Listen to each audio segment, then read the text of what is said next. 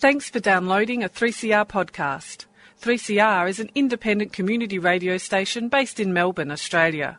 We need your financial support to keep going.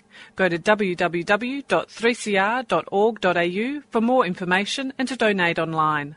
Now stay tuned for your 3CR podcast. And it's just turned 4 o'clock and it is time for Tuesday Home Time.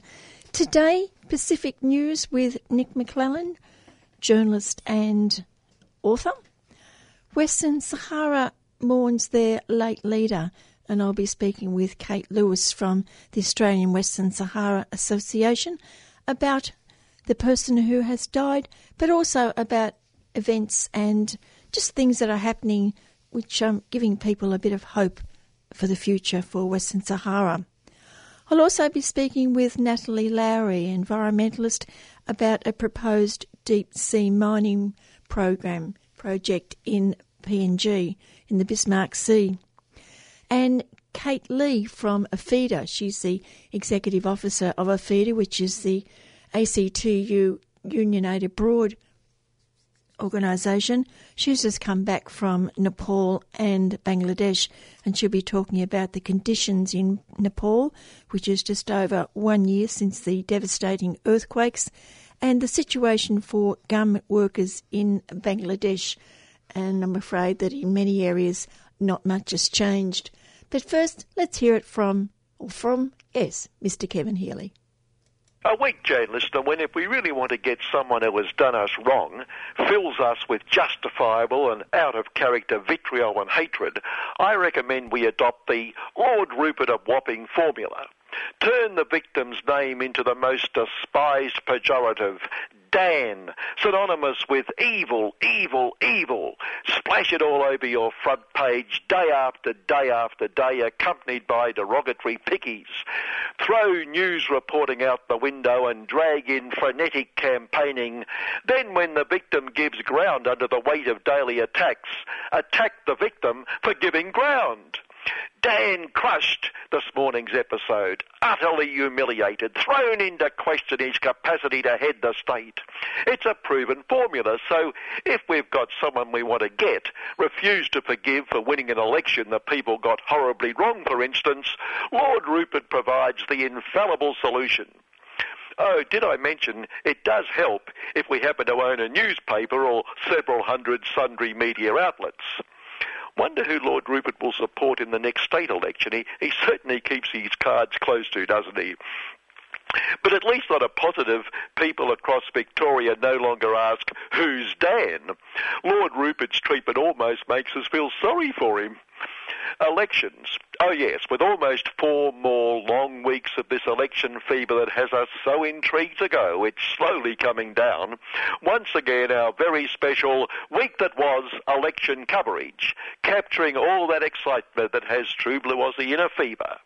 First up, big Supremo Malcolm Turnbull met a rat. No, a real one, while out. That is, Malcolm out on a Meet the People walk somewhere or other. Well, Meet the People, the spin doctors and security deemed safe to get through the human barriers walk. Like all politicians, Malcolm would have felt completely comfortable most at home meeting a rat. We can be sure Tiny a bit more for the bosses would agree. By the way, rat, Malcolm chased the rodent vote, my superannuation policy is that duly bash up the workers should be superannuated. Don't know where that came from. The former Minister for Cities, Jamie, brags like a man whose victimisation by alcohol and sexual harassment, it was nothing to do with me, sue the distillery, sue her for being alluring. Victimisation has transmogrified his safe, caring business class seat into one which Malcolm has already visited twice, trying to save. Asked about some problem policy area or other, kept repeating, as I said, people are talking about jobs and growth. Which people, Jamie? Well, Malcolm and Scuttle them and me and Malcolm and Scuttle them and me. On that, watching Malcolm plead with us repeatedly upon repeatedly to vote for jobs and growth and the great new economy, why doesn't someone ask him, how come if all that's so important, the caring business class government hasn't done it over the past 3 years when it's been the government? It's like the USR governing party parroting "Make America Great Again" in an election, a prime example of honestly incisive political self-awareness. Vote us to do what we haven't done. Today, Malcolm is visiting areas, well, about half the country, impacted by a bout of unseasonable weather and its tragic consequences we now only get all year round. Everyone knows Malcolm can solve the country.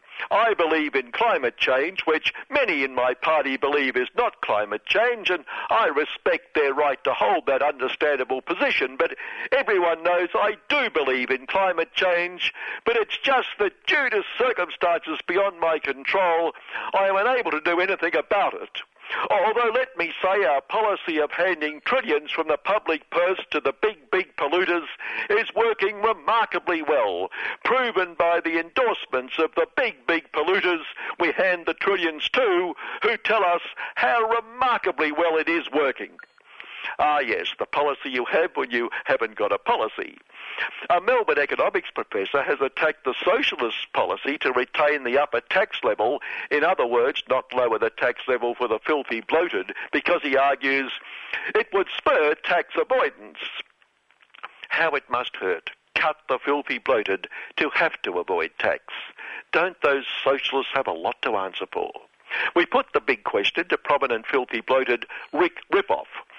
Rick, what level should tax be reduced to prevent people like you indulging in a bit of tax avoidance? Well, top of their heads, naught, or something sub-naught springs to mind. But how can it be sub-naught? Oh, surely you understand. You pay no tax, which is sensible tax planning, and receive lots of subsidies, handouts, concessions, so those who do pay tax because they have to work for a living pay us not to pay tax. Win, win, win, win for you. Who else is there? So you advocate a tax rate of naught for everyone. Good God, no. Workers must meet their responsibilities. Someone has to pay for what we claim as the sub-naught bit. Thanks, Rick. Pleasure. That was this week's Week That Was special in-depth election report. Hope it helps us decide. Debate has arisen over whether guys should be used to address men and women. Is it generic or is it generic? Must say I'm surprised women don't object to being called guy, although given the alternative would be dull, guys and dulls, maybe women just think guy has to be better than that, although I also object to blokes being called the ubiquitous guys. But my objection, and why I never use it, is its place in the steamrolling Americanisation of our language, the cultural hijacking. That, I argue, is what we should be objecting to. On culture, after we saw great patriots, people who love True Blue Aussie, well, people who love white Anglo-Saxon True Blue Aussies who agree with them, proudly wave the flag we all love at that rally last Saturday week and find a sensible use for the flagpoles, this bloody academic Ros Ward, who runs an anti-True Blue Aussie so-called safe schools program, brainwashing dear little children into believing people have a right to be different, to be themselves, to gender equality, had to be sacked by La Trobe for calling our great flag racist, slandering it, as Lord Rupert informed us. Flag hater, he headlined. Hard as it is to believe, some long-haired commie, greenie, wooden worker and iron lots sacrilegiously claim the True Blue Aussie flag represents from its genesis the very basis of invasion and racism, the flag we love.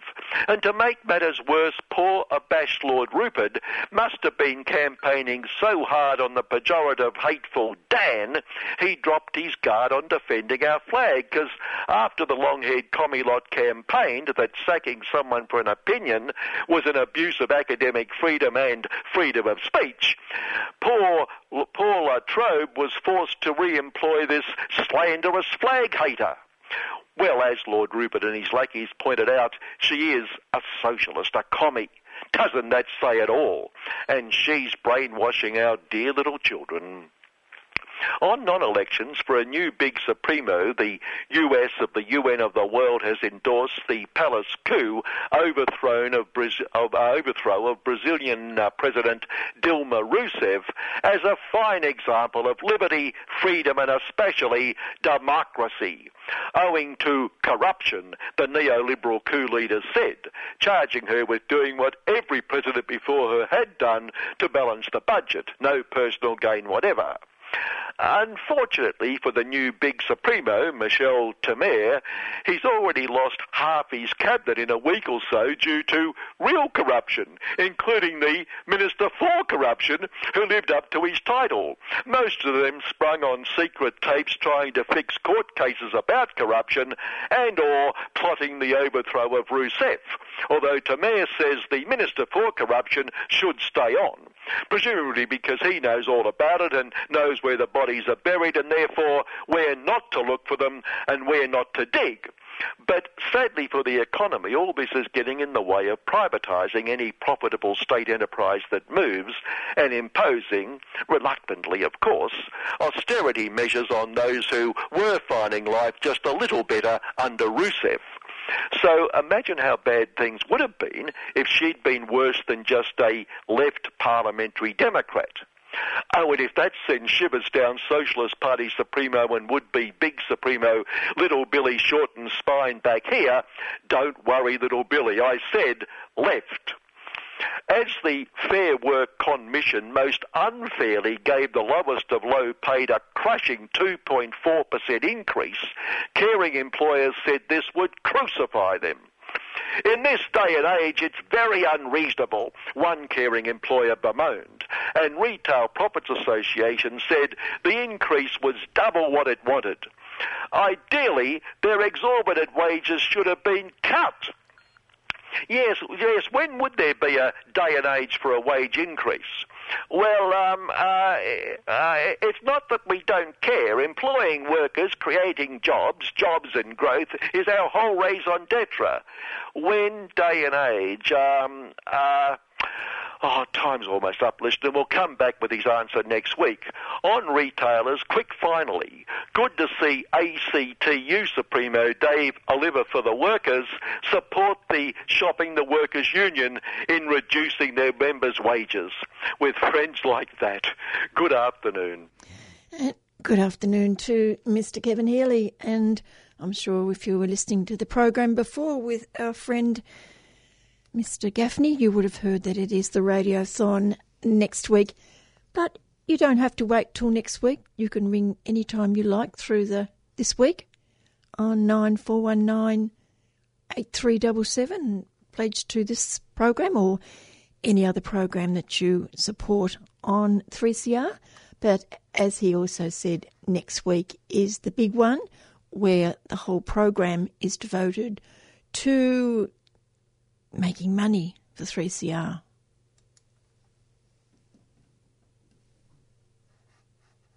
On the 31st of March 1996, 3CR's new transmitter site at Hoppers Crossing was switched on. We have this enormous giant hand, which is about 6 foot long, carried by the worthy, notable listeners of 3CR, will press the Community on Air button to officially bring online the new 3CR transmission tower. We need your support during our 40th birthday Radical Radiothon. And the button is pressed, and the transmitter is now beaming its powerful message all over Melbourne. All over Melbourne. Donate now and keep 3CR beaming.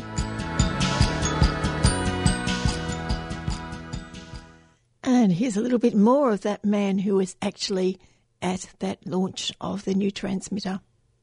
Dum da da da da da dum da da da da da boom boom boom boom boom boom boom boom. Hi, I'm Rod Quantock, and you're listening to fill in the dots. You know who you're listening to. Why do I have to tell you who you're listening to? You know who you're listening to. You're listening to, yes, fill in the 3CR Community Radio. You got it right. You've won a giraffe. We're at 8:55 a.m. We're on digital radio and streaming at 3cr.org.au.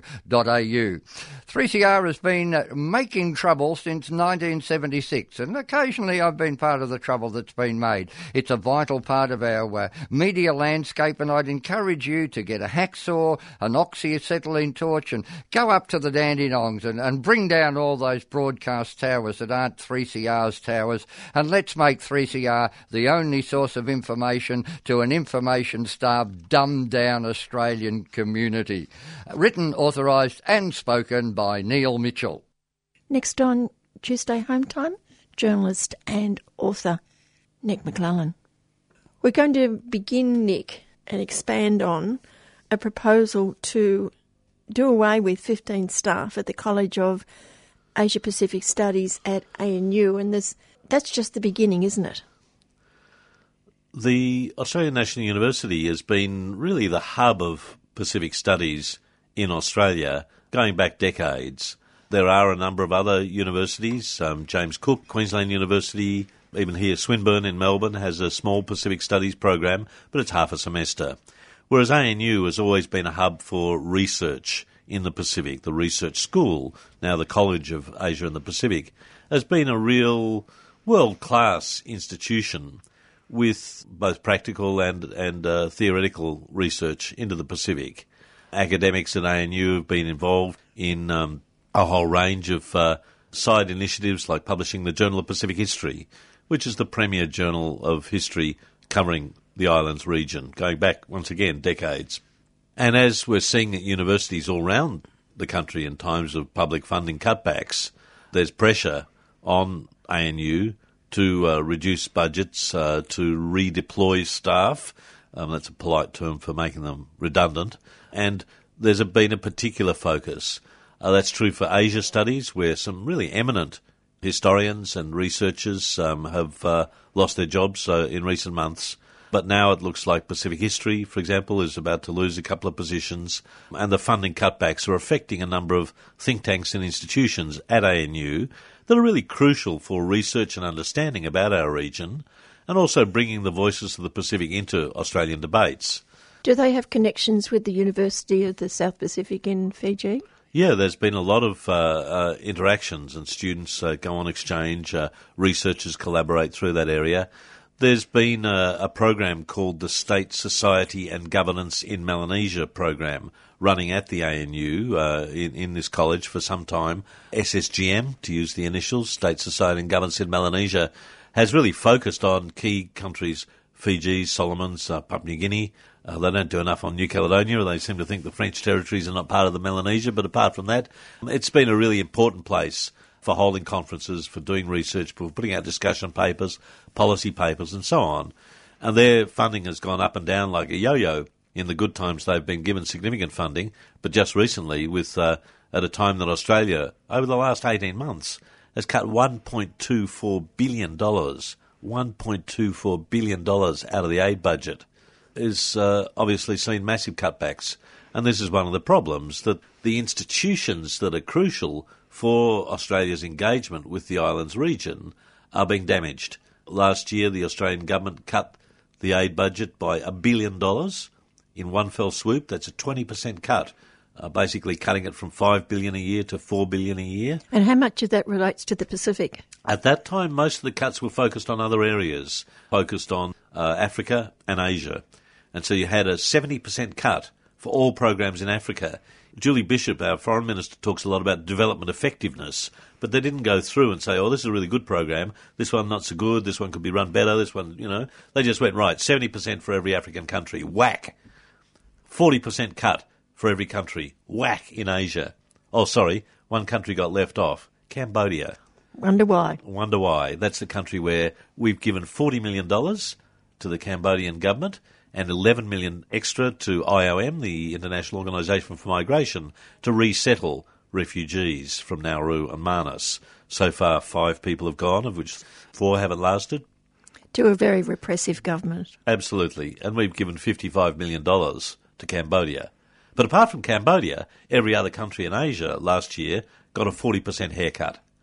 The Pacific by and large, got off relatively lightly last year. 5% cut to Papua New Guinea, Pacific regional programs were cut. But we've seen this year's budget, another $224 million cut from the aid budget this year. So $250 million nearly taken out of the aid budget once again.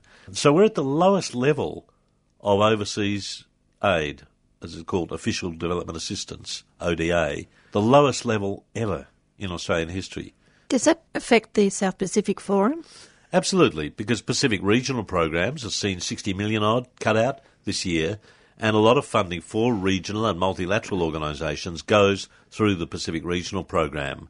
And there are a number of generic regional programs. For example, there's a program on women's empowerment and opportunities for income generation and so on that's across the region rather than focused on one Pacific Island country.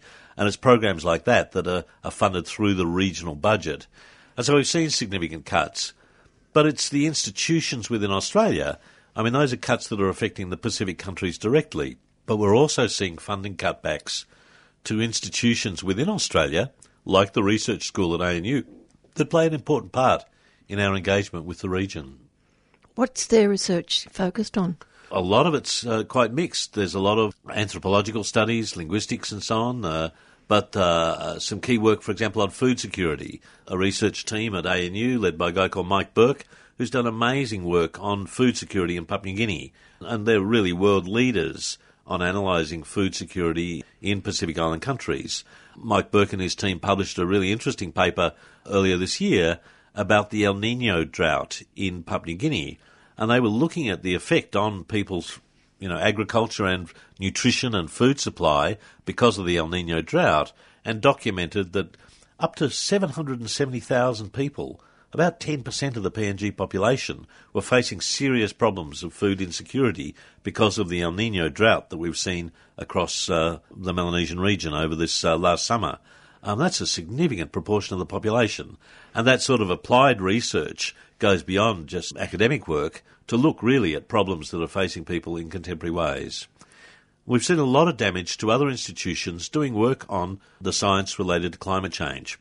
Don't mention that word. Well, I mean, you're allowed to mention it nowadays, but under the Abbott interregnum in 2013-14, public servant bureaucrats literally chopped stuff out of the aid budget that mentioned the words climate change. So the Rudd and Gillard governments had a program called the International Climate Change Adaptation Initiative, a clumsy acronym, ICCAI, which was funding, as the name suggests, adaptation to climate change. Now, that was removed from the aid budget under Julie Bishop's watch. There is still some climate work going on. Indeed, the government, now that Turnbull's back, is drafting a new climate strategy for the aid program, because under Tony Abbott, we withdrew a lot of support for initiatives. We cut funding, for example, to the Green Climate Fund, the new global mechanism that's involved in that. We were co-chair of the fund. A senior DFAT official named Ewan MacDonald was the co-chair alongside South Africa of the fund. And in 2013-14, we gave up that position. And it was only again in 2015 that we were re-elected to the position after Abbott was gone. And when you look at Australian domestic institutions like the CSIRO and Bureau of Meteorology, just this week we've seen the weird weather that's affecting the east coast of Australia. Incredible damage to coastal areas in Sydney along the New South Wales coast, Tasmania as well. And as someone said this morning, the new norm. Well, you'd think that we'd put a bit of effort into applied science as well as theoretical science to monitor what's going on. But we've seen proposals to cut positions or redeploy, famous word, redeploy positions within the CSIRO that's really going to affect a lot of climate change science. And that not only affects Australia, but also affects the Pacific Islands region. Well, for example, under the International Climate Change Adaptation Initiative, this program within the aid budget that was mentioned, there was a major funding for a science research program called the Pacific Climate Change Science Program. And the Pacific Climate Change Science Program ran over multiple countries and multiple years and was doing things like strengthening bureaus of meteorology around the region, training up some PhD students in Australia who could go back to work as meteorologists in Pacific countries, working with the Fiji Regional Meteorological Centre, and that's the body that monitors cyclones around the region. Now, it's not rocket science when you look at what's happened with the damage to cyclone caused by Cyclone Pam in Vanuatu 2014, by Cyclone Winston in Fiji, both of which were really unprecedented Category 5 cyclones, 2 within 18 months. And you'd think that doing some research about the intensity and potentially the frequency of cyclones in the South Pacific would be money well invested, given we had to clean up the mess from these cyclones, both working alongside our counterparts in the Pacific to address these sort of problems. And yet we've seen funding for Pacific science within the CSIRO, within the Bureau of Meteorology, constrained by the sort of budget cuts, by the staffing cuts that these public sector organisations have been hit with in recent years. What else is happening? Well, you could name other institutions that are involved in really collaborative work around the region. One more example is, say, the volunteers programs. Declare my conflict of interest. 20 years ago, I worked for what was then Overseas Service Bureau, which ran the Australian Volunteers Abroad program. These are programs where young and not so young Australians work alongside their counterparts in Asia, in the Pacific, in Africa, as teachers, as engineers, as climate activists, as women's rights organisers, a whole range of development positions, often in rural and regional areas, outlying islands in the Pacific. It's a real frontline sort of program where ordinary Australians are working over 2 or 3 years alongside their counterparts, offering mentoring roles, making a significant contribution. Now, last year's budget, volunteer programs got a 30% cut. This year they got a further cut. It's a really striking example where a program that's working at community level or with government institutions that need strengthening in neighbouring Pacific countries has been cut. And the number of countries where volunteers are deployed has been cut. So, less countries, less sectors, less people. So in many cases, whether it's the CSIRO, the Bureau of Meteorology, researchers at the Australian National University, volunteer programs, the very fact that AusAid, our independent statutory aid body, has been merged within the Department of Foreign Affairs and Trade to be more aligned with our foreign policy, more importantly, to be more aligned with our trade policy, you can see that a whole range of public institutions are under enormous pressure, and it's very expensive to operate in the Pacific, depending on how you count, between 22 and 26 countries and territories in the region, quite expensive to travel in the region. So when institutions within Australia are facing cutbacks, they tend to want to cut programs in the Pacific because it's not their core mandate, and yet it's vital work. And if the cyclones that have hit countries like Vanuatu and Fiji have not made that point, that the weird weather we're experiencing is the new normal, that all scientific projections suggest that we're going to face increased intensity in cyclones in coming years as the waters warm, the oceans warm, and ocean acidification is going to cause incredible damage to the reefs. You see the debate in the papers about the Great Barrier Reef. Well, that's affecting reef ecologies right across the Pacific, with coral bleaching caused in part by the El Niño phenomenon, in part by ocean acidification and other problems. These sort of cutbacks are really short-sighted. But of course these cutbacks are happening to public sector organisations, and we're not seeing the same sort of cuts to private sector that are operating in the islands region, so-called on behalf of you and I as taxpayers. Well, they're doing very nice, thank you. Well, the classic example is companies like Broad Spectrum, which has been given the contract to operate the camps in Manus and Nauru. Which conveniently changed its name. Yeah, it used to be Transfield Services, and indeed they changed their name as a branding exercise because Transfield was worried that Transfield Services, which was the actual subsidiary involved in the camps, was getting such a bad reputation because of the human rights abuses that are going on within the two camps. They changed the name to Broad Spectrum, as if people would notice. And Broad Spectrum got Transfield, as it was, got a contract for $1.2 billion for operating these camps. So at the same time that we're seeing cuts in other areas, that sort of cutbacks hasn't happened to companies like Broad Spectrum. The scandal is that they've also relied on non-profit and humanitarian organisations to do some of the welfare work that the companies are not experienced in doing. So you've seen bodies like the Salvation Army and Save the Children Fund get involved in providing welfare services to the asylum seekers and refugees detained in Manus and Nauru, then being left to carry the can. People may have followed the case where Save the Children Fund, a number of staff were falsely accused of coaching asylum seekers towards self-harm and of providing information falsely about the situation there. Those people were stood down were in many cases deported from Nauru with limited natural justice, limited right to argue their case. And after a series of inquiries culminating in the Moss Review, it was found that those charges were false. And the government, on a Friday afternoon, just before deadline for the news, announced that they were going to pay unnamed amount of compensation to save the children for the reputational damage that had been done. Bad luck for the people who lost their jobs and had their reputation tarred by this sort of situation.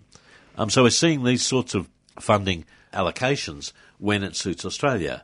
And massive amounts of funding has gone to, say, Papua New Guinea in the past to keep the Manus camp open, despite the fact, as has been shown recently, that it's in breach of the PNG Constitution. And PNG's Supreme Court has ruled that it's invalid, the changes purporting to regulate the people being based in Manus. Section 42 of the PNG Constitution says that everyone has the right to the lawyer of their own choice. Well, that's clearly not the case for the asylum seekers detained on Manus. The Supreme Court ruled that it was invalid to deprive people of their liberty, another clause in the PNG Constitution, and that was the case when people were deployed against their will to Manus. We'd heard nothing since, have we? Well, no, there's negotiations going on behind the scenes. The Australian government, Peter Dutton, is talking tough, that's saying nothing will change and that everyone's going to be resettled in Papua New Guinea. I think they're hoping that the PNG government will not cause a scene between now and July the 2nd. There's possibly that could be a date of some importance for the Turnbull government. What the problem is, though, is that the PNG government also faces elections next year. And the Australian media really hasn't made the point that the case was brought in 2013 against the government, the National Executive Council of the O'Neill government, by the opposition parties. So the PNG opposition brought the case and won the case in the PNG Supreme Court.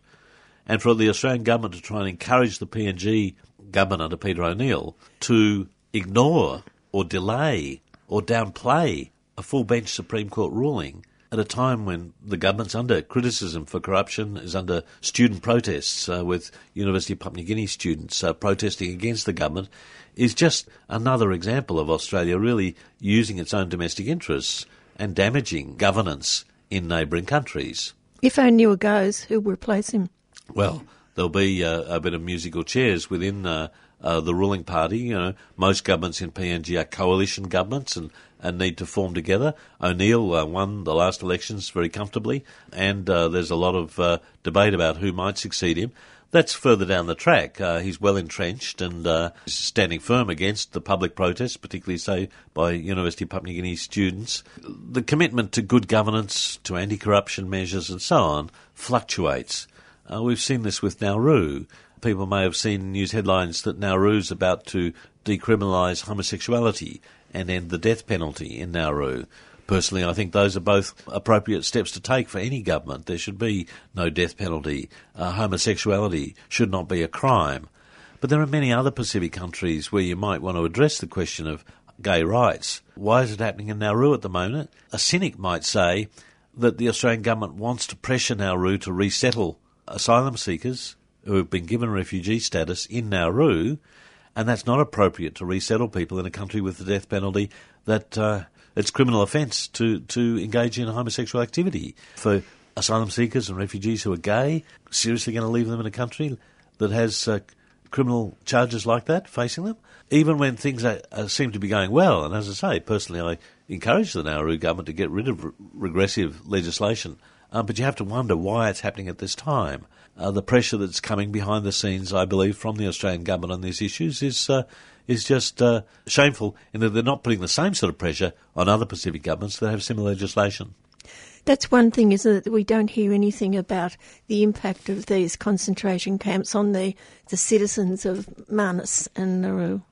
People in the Pacific are pretty pragmatic about this. There has been some employment opportunities from the camps, so people in Manus have got some attempt for the second time around to get small and medium enterprises up in Manus to benefit from growing food, for example, from providing security services and things like that. So there is some employment. But Ronnie Knight, who's the MP for Manus, said, look, we knew this was never going to last, so we were going to get as much out of it as we could while it was there. And the fact that, we knew that it was illegal under the Constitution, but we thought that we'd be able to get something out of it while it was happening. But even then, people haven't really benefited. There's a case currently underway. A security guard has complained in Nauru. He was earning $4.25 an hour. That's not the sort of wage levels that you'd expect if you were being paid at Australian rates. And I suspect that Australian guards who are involved in the detention process in Nauru would be earning full award rates plus penalty rates. And yet a Nauruan was earning $4.25 an hour. And the company's announced, well, that's the local wage rate. We can't pay you more than public servants would get. Otherwise, all Nauru's public servants would resign and earn the higher rates that Australians are earning. So this is, a classic example where Nauruans who do get employment from these camps are being paid as second-class citizens. And that's causing a lot of anger in Nauru that sort of discrimination goes on within the operations. Where does the ANZ Bank come into it? Well, this is another example where private interests are benefiting while the public sector is challenged. Under Julie Bishop and under the Liberal government, we've seen a push to have greater private sector involvement in the aid program. The government has said that private sector, that the aid program should be used to create an enabling environment for the private sector. But we're also seeing more direct involvement so that instead of the government subcontracting work in the Pacific to non-profit organisations, they're directly providing funding to private sector corporations like the ANZ Bank or Carnival Cruises to run programs in the region. And so the ANZ has been given funding from the Australian aid budget, from taxpayers' money, to run rural banking programs. One would think that possibly they might afford it themselves. It also comes at a time where there's growing remittances flowing back from seasonal workers into the Pacific. And so many people in rural areas of the Pacific don't have a bank account. So in Fiji, for example, which is one of the more industrialised and so-called advanced countries in the Pacific, about 300,000 people don't have a bank account, mainly rural farmers and rural villages and so on. So the Australian government is subsidising ANZ to expand its rural banking. And those are the sort of people who are being recruited for seasonal worker programs or for work overseas in the British Army and other places, and the remittances flowing back. The ANZ obviously, I think, has an interest in money flowing back through their bank rather than through Western Union, which is a mechanism that's widely used but very expensive for people to send money back from their work overseas. The obvious question, though, is for the Bank of South Pacific, which is a Papua New Guinea-based bank, did they get a chance to tender for this money? Did they get a chance to put in a bid saying, we'd like to do rural banking programs? No, the Australian corporation was given subsidies from the Australian taxpayers' money in the aid budget. So there's real questions about transparency, about how the decision was taken that one bank rather than another bank got this money. Why not Westpac? Why not the Bank of South Pacific? Why did ANZ get it? I think these are legitimate questions that the aid accountability that governments always talk about. Australia always talks about the need for governance and accountability measures for countries receiving Australian aid, but I think there's the same need for transparency, for accountability, for the granting of aid to one or other contractor. And the shipping? Carnival Cruises is a major shipping line that runs tour cruises. They often stop off in Vanuatu, in New Caledonia and other places for people who go out on a cruise. Carnival, once again, was given funding directly from the aid program to look at providing employment opportunities and tourism spin-offs for people in Vanuatu, for example. There's some real potential to have locals better employment prospects from these sort of major aid programs. But once again, were other companies given the same opportunity as Carnival? What was the tendering process? What sort of information is available about how these schemes are managed? How accountable are these companies for development effectiveness? Do they go through the same monitoring, review and evaluation that other aid projects go through? Are those reviews and evaluations publicly available as other reviews of non-profit or NGO activities have to be available? These sort of questions, are really important when we're talking about development effectiveness. So I think the point I've been trying to hammer is that at a time that public sector organisations that are engaging with our Pacific neighbours are under significant pressure, the same sort of rigour is not being put onto private sector organisations, private corporations that are benefiting significantly from the immigration budget, from the aid budget in the region. And people in the Pacific notice this. People in the Pacific know that Australia is putting hundreds of millions of dollars into Nauru and Manus and Cambodia to benefit the Australian government so that politicians can stand up and say, we stop the boats, regardless of both the human cost to the asylum seekers who are detained indefinitely without hope of resettlement on these islands, and to the local communities who see the sort of distortion of their economy and indeed their society by these sort of measures. I'm wondering if the aid budget is also having an impact or an interference in the migrant workers coming from the Pacific, or is that separate altogether? Currently, the lead agency for the seasonal worker program is in fact the Department of Employment. It's changed its name several times, but the Employment Ministry is responsible for managing that. There is a task force that includes immigration, includes DFAT, what was AusAid, but it's become really a labour market program within Australia rather than an aid program. It has benefits in terms of the remittance flows, but it also has costs, everything from family separation for seasonal workers who come to the potential exploitation of seasonal workers. And what we're seeing is an increasing awareness that the model that's being used in Australia with so-called approved employers, who are essentially labour hire companies who do the recruitment and manage the actual employment, there's a lot of concern about deductions from people's wages. Originally, with the international airfare, the employer would pay up front for the seasonal worker, who's often a rural villager, doesn't have $1,000 in their bank to get them to Australia. So the employer would pay the airfare up front and then recoup half the costs from that over time, so deductions from the wages of the worker. But we're seeing more and more that there are increasing numbers of deductions for accommodation, for domestic transport, and gradually the balance of costs is being shifted as the program tries to get off the ground. The balance of costs is being shifted from the employer onto the overseas worker. Now, these are often poor rural workers or urban people who come out of squatter settlements and peri-urban settlements looking for wage opportunities that they just don't get at home. So they're working in New Zealand and Australia under these seasonal worker programs.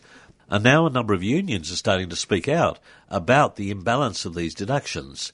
One classic case up in Guyra, New South Wales, where 8 Ni Vanuatu workers from Vanuatu were living in one house, paying $100 each a week rent. The money was being deducted from their wages to pay for the house at $100 each. So it's $800 each. Now the house is advertised for $320. That means that if they'd rented it themselves, apart from having to pay bond and all the rest, they wouldn't be paying $100 each a week, they'd be paying $40 each a week. You see those sorts of deductions, and so people who come to earn money to send back for family, to improve housing, to maybe start up a small business, to buy solar panels so that they've got electricity in their rural village, these sort of remittance flows are open for exploitation.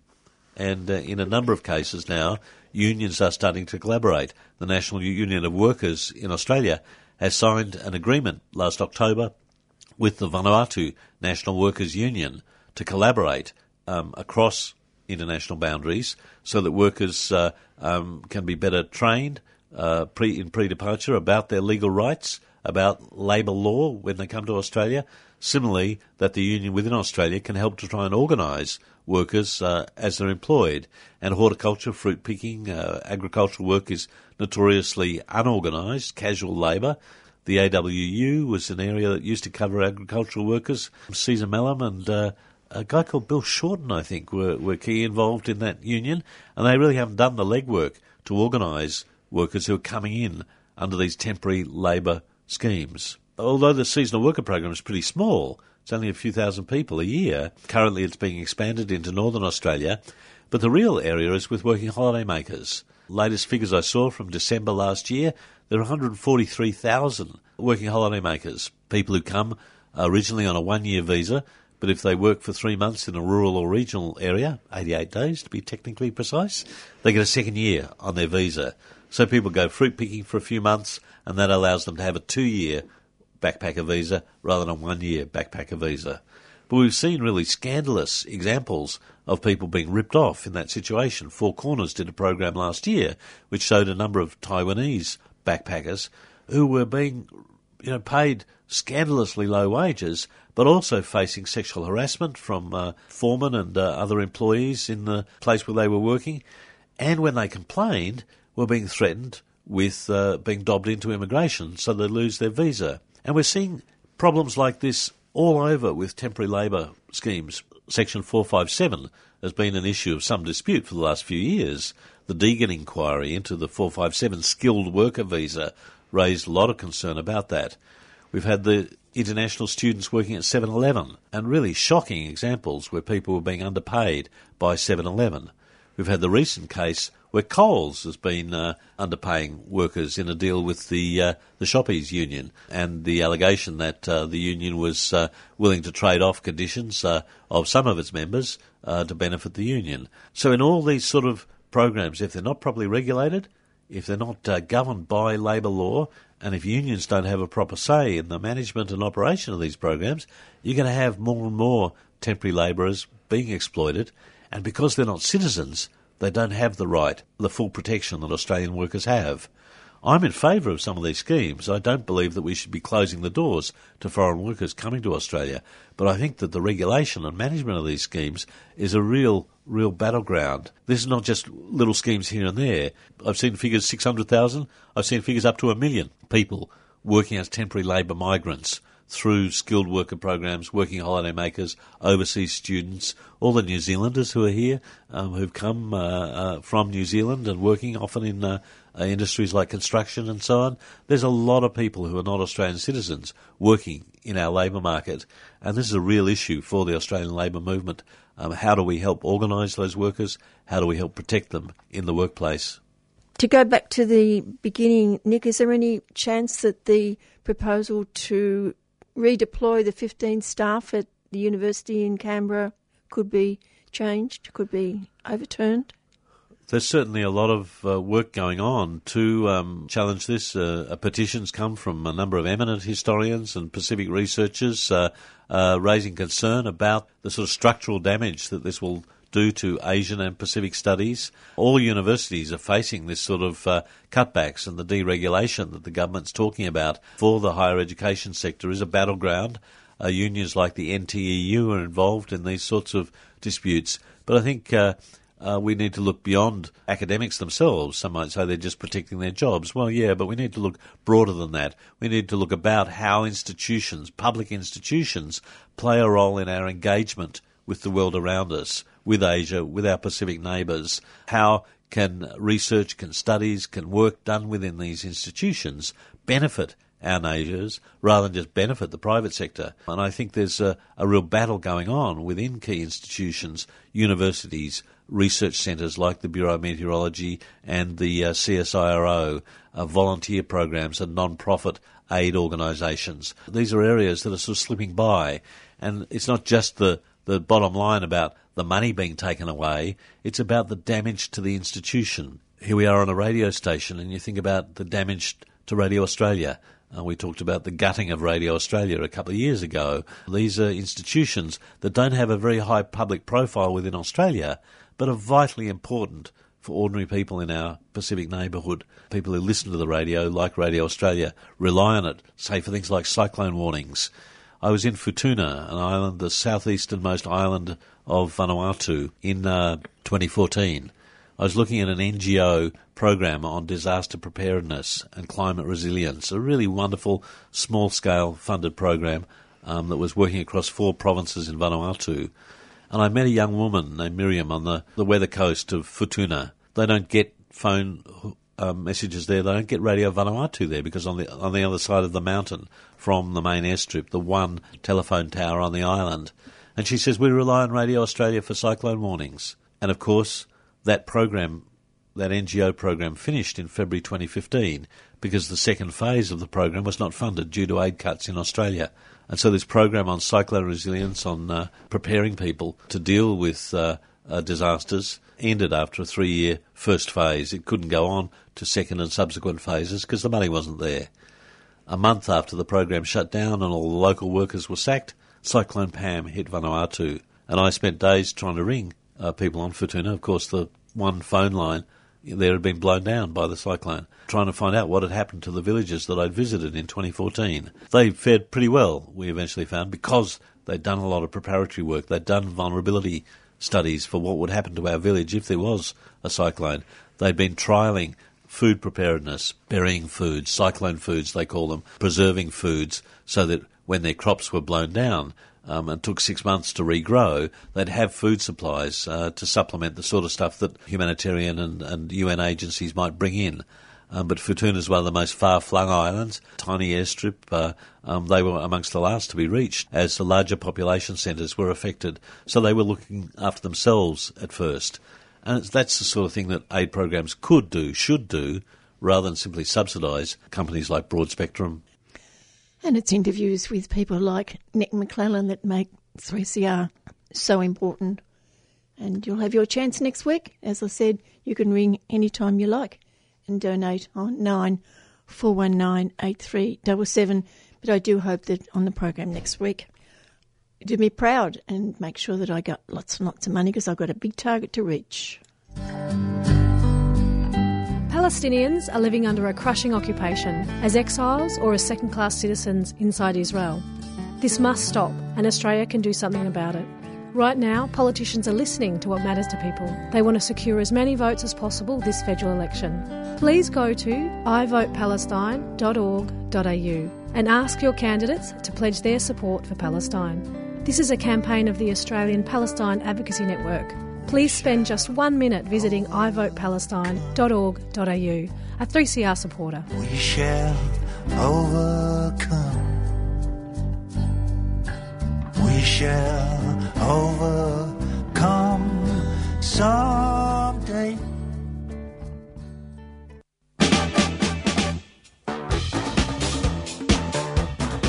Are you a book reader and collector? Could any of your books find a new home? Why not donate unused books to the upcoming Big Red Book Fair? This year, the book fair is on Saturday the 25th of June at Trades Hall from 10 till 4. If you have books to donate, please contact the New International Bookshop today on 03 9662 3744. That's 03 9662 3744. Or go to our website newinternationalbookshop.org.au. A 3CR supporter.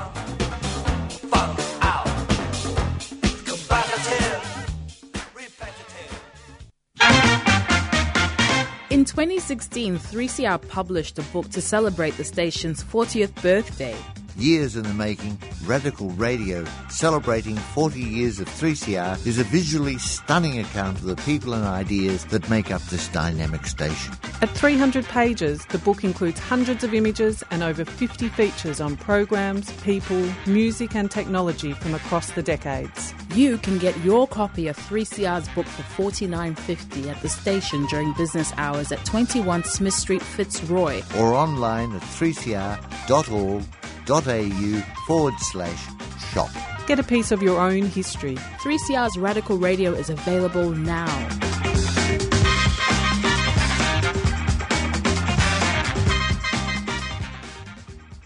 With me now is Kate Lewis from the Australian Western Sahara Association to talk about events and developments pertaining to Western Sahara. But first, Kate, the death of the president of the Polisario Front. It's Mohamed Abdelaziz, who was both the Secretary-General of the Polisario Front, the independence movement, and President of the Sahrawi Republic, based in the refugee camps in southwest Algeria. He died, sadly, on the 31st of May at 68 years of age. He'd been president since 1982 and leader of the Polisarios for 40 years. So he was a very, very important and central figure for all of the Sahrawi people, those left in the occupied zone as well. So he's virtually devoted his adult life to the struggle. Definitely, and for that reason I think a lot of people feel quite sad that he was taken a bit early with lung cancer, sadly, so he hasn't lived to see his country liberated, which would have been his dream. Was he part of the armed struggle? He was, definitely. He started off as a soldier. That was how the Polisario Front began. First, there was a very peaceful movement, but the leader got captured and disappeared, in quotes, and never heard of again. So others argued in favour of having an armed struggle to combat the Spanish presence at that time. It was 1973 that the Polisario Front was actually founded. On the 10th of May and on the 20th of May, the armed struggle began. So they went straight into fighting. And Mohammed Abdelaziz was quickly elevated to being in charge of a whole military area during those early days. In 1975, when the Moroccans started invading, Spain withdrew, and, he was then fighting. But quite early in that struggle against Morocco and Mauritania, which was invading from the south, the leader that they had, who was a very charismatic figure, known as El Wali Mustafa Said, he was killed in action. Then Mohammed Abdelaziz was elected to replace him. So he's been at the helm ever since then. But in 1982, when he was made not only leader of the Polisario but president, he started working more on the political front than on the military front, and he moved to the refugee camps and helped them to organise themselves and to develop what is basically a state in waiting, so that they thought at that stage, I'm sure, that victory was going to happen within the foreseeable future, and they needed to be ready to take over immediately and hit the ground running as a properly functioning state. That's what they achieved, except that they're still running, as it were, without being having the actual country to run. They're only running the state in exile. To be able to do that in the desert in a refugee camp? Yeah, it requires a lot of adaptation, but with their nomadic roots, of course, they're very used to that kind of thing. People who've been used to moving camp from time to time, it wasn't for them as difficult as it might be for others to set up a camp. I was very fascinated to see in 2010, when there was a huge mass protest in the occupied territory, they went out into the desert and created a camp, protest camp, that very soon, like within days, it was organised beautifully, and they had little committees looking after rubbish and supply of food and supply of water and all those things, just like they'd done in the refugee camps, except that these were Sahrawi people who had been living under Moroccan occupation in basically a sedentary city life, and they didn't have immediate habits of the nomad, but they had the residual traditions that enabled them to do that. So it's part and parcel of the way they approach things. Was he also going overseas into other countries? Mohammed Abdelaziz did travel to some extent, of course, because he did have to go to the United Nations and to the European Union and meet heads of government in many countries. But he really had a different team working as diplomats, and including the person, the coordinator, working with the United Nations mission that was set up in 1991, known as MINURSO. That is a different person who called Mohammed Haddad. He's been the coordinator with MINURSO. And the team of negotiators, when they had face-to-face talks, he didn't take part in that. So he's kept himself that little bit distant, but he could hold together the military wing and the diplomatic wing and the people. And I think that's why he got re-elected, because he had that ability to keep the social cohesion going and to keep everybody focused on the one thing that they needed to have as their top priority, which was to gain a vote of self-determination with a view to getting independence in their country. When did you meet him? The first time I met him, I think, was 1999, when I went to the UCOCO conference that was held in Las Palmas in the Canary Islands. James Baker had just taken over as leader of the MINURSO mission. There was a very live hope that the referendum would eventually be held. within the 12 months. And so it was quite an exciting time. I met him as part of a British delegation to the conference. We were all brought to meet him. We had been the hosts of the previous International UCOCO conference. Yes, like a very kindly, benign presence. It wasn't all that easy to speak with him, although he did speak French and Spanish quite fluently, I understand. Not English, but he preferred to always use his own language, which is the Hassaniya dialect of Arabic, with an interpreter. There was always, for me, that little distance that wasn't so easy to communicate with him. But no, I think he was clearly very well loved, as well as respected and inspiring for people. There would have been big celebrations of his life. I've seen photos on Facebook from some of my Spanish friends who went. They accompanied Aminatu Haidar, who's really regarded as the leader of the resistance under occupation, and who spends a lot of time in Europe, but I don't know if she happened to be in Europe at the time, but she went with the Spanish group, people from all over the Solidarity movement and from other states of Africa, a high-level delegation from Algeria and from the African Union, and from some Latin American states. Other countries sent greetings and condolences, from Ireland, for example. And they met first for the funeral in the Sahrawi refugee camps last Friday, and then on Saturday they all travelled to the liberated zone. There the burial took place in a very simple grave right out in the desert, about 100 kilometres from his hometown, which is separated by the military wall that the Moroccans built to keep the Sahrawis out and to keep the others in. Moving on to what is being called the world's most remote film festival. Right, yes. Now this is an exciting opportunity that is available for Australians because we've got two people who are going already and they've invited others to join them. It's called FISAHARA, like Film Sahara, I think, in the refugee camps. It's in the remote of the refugee camps, actually, 200 kilometres away from the other little cluster of camps known as Dakhla. It's held it's rather romantic because it's held always at night because they project in the open air, so they can't show the films except when after dark. Then a huge crowd gathers and this temporary screen is put up by members of the Spanish film industry. Largely, they tend to run it.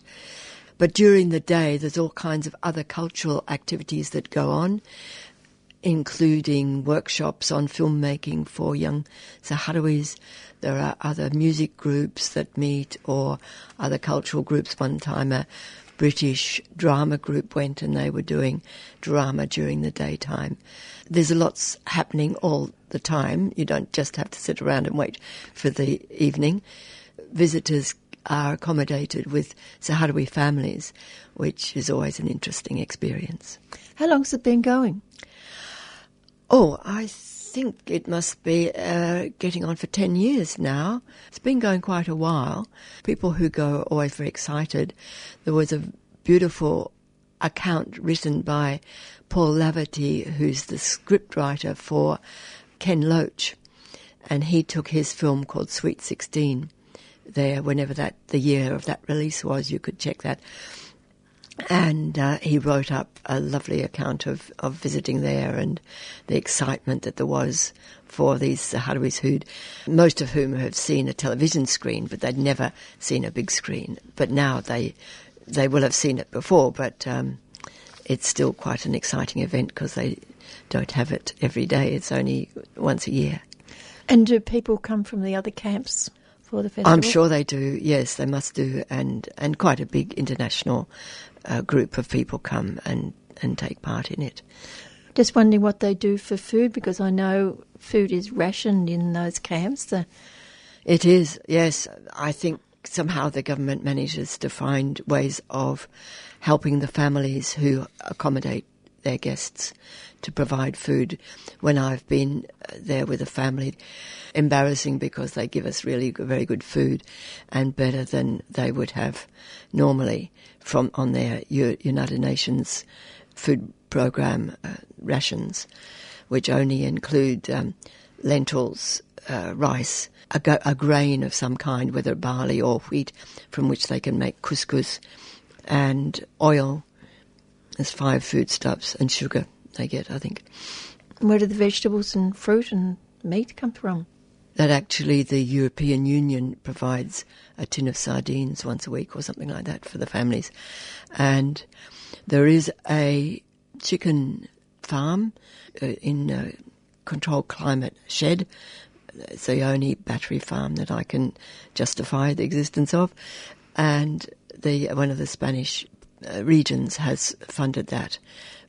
And although there's, to my mind, a vast number of chickens, like 15,000 or so, 1,500 or 15, it still only provides an egg a week or something for the vulnerable food groups, the pregnant women, the children, the old people. And so if they want eggs, some families have got chickens, or 1 or 2. Some families, most families, I think, have got a goat to get some milk and occasionally meat, because now there is a bit of money in the camps. There wasn't for many years. The whole thing operated without money. But at a particular point, and I think it was in the late 90s, the former employees of Spanish government jobs in the Spanish colonial period gained a pension rights. And so those people have had real money coming in. And some of those have set up little shops. And they go into Tindouf, the Algerian town nearest to them, which is a big market town. And they bring tomatoes. When I was there in 1998, you would just see somebody sitting by a roadside with a crate of tomatoes. Or in one case, I saw a camel's head on the ground to indicate that they had camel meat. And yes, it makes us sort of look the other way, but to them that's a wonderful thing. They do like camel meat, and it's a very big delicacy for them. But since then, really quite a commercial area has set up in most of the camps, and they've got little shops and they sell things other than food. They sell toiletries and clothes and other things like that. What's the details if people might be thinking of going to there in October, isn't it? Dates are October the 11th to the 16th. If you'll be, I think, probably travelling by charter flight from Madrid, that will get over a lot of difficulties in terms of getting visas and all of those formalities. There is a film festival website, and there is an application form that you can fill in there. The cost for the film festival itself is very modest. It's something along the lines of €750, which includes all transport and accommodation and access to the whole festival program. But of course, you'd have to add on your fare to get to Madrid. That would be at your own expense. Films under the stars. Yes, it's a romantic idea, and it's an exciting time, and everyone enjoys themselves. So it's a very nice way to visit the camps and to get to know some actual Sahrawis, because in Australia we don't have very many Sahrawis living here. And I think once you really get to know the people, you can't help but love them, yes. Next to the Venice Architectural Biennale for 2016, where does Western Sahara fit into that? Well, this is a very exciting development and quite a surprise that has been kept under wraps, I think, until it actually happened. A Swiss architect called Manuel Herz had been studying for a long time the whole architecture of the refugee camps, and he's written a big book with a whole team of students and other people. They've got wonderful photographs of things, but they've tried to understand the way that they've developed as a architectural and as a functioning entity. The fruits of this have then led to having this stand for the first time as Nation in Exile has been able to be represented as a nation contributing to the Venice Biennale in Architecture. And they've got a pavilion, which is, surprise, surprise, like a tent. And inside, the walls are lined with enormous tapestries where the women of the camps have woven tapestries of various maps and diagrams made by the architects of different villages and houses and all of that. In addition, there's some very large-scale photographs, a very beautiful installation and a very exciting development. How long does that go on for? I'm not quite sure, but you could find out very easily the dates of the Biennale. I suppose it's at least a month. Two other very positive developments that have happened in the last little while, well, just in the immediate period around the death of Abdelaziz, was just before a seminar in the European Parliament called Made in Conflict about the European Court of Justice, which managed to suspend a trade agreement between Morocco and the European Union and the implications of that, and it was suspended. It didn't exclude goods coming from occupied Western Sahara. So that's one interesting thing, and later we'll have a report back about that. And then just immediately after the death of Mohamed Abdelaziz, the weekend of the 2nd and 3rd of June, conference in Paris.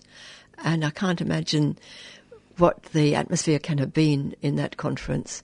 They had brought a lot of international academics to speak for 2 or 3 days about different aspects of the whole issue, with a kind of bias towards social sciences, anthropology, politics and so on.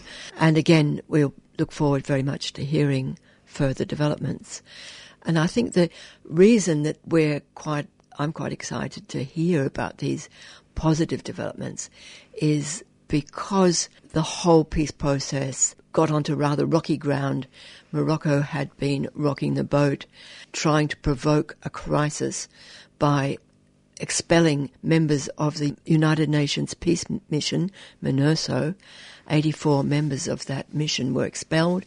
The Security Council has given them a period of 3 months, which will be ending this month, at the end of this month, to restore the mission to its full capacity. Quite dramatic, really, to have all of these things happening right at that period. But the general message people have had is that Morocco had overstepped the line and had to come back into line. I hope that that will happen. Polisario Front will elect a new leader after 40 days of mourning, and again we'll be reporting in the future about that.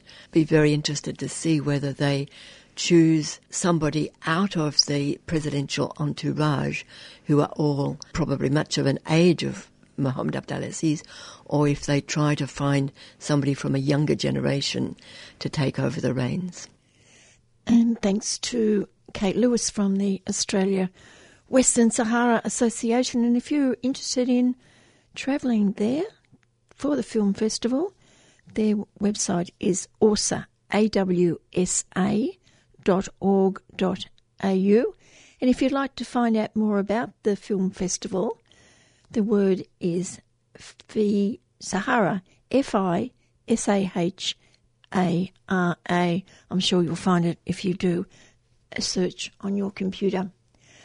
You are listening to Melbourne's community radio station 3CR, where the time is coming up to 14 minutes past 5. And as we've been saying, next week is Radiothon. Like in Canada and in Australia, they cannot discharge tailings directly into the riverways. But in Porgera, they discharge their tailings in the waterways, and they kill us, and they say it's okay. You are just being killed for trespassing. Subscribe to 3CR, bringing you voices and opinions the mainstream media don't dare touch. They have the exclusive right to extract the mineral below 6 feet, but that exclusive right does not permit them also to kill people. Who does the killing? The company has specially arranged security forces. Subscribe today. Call 9419 8377.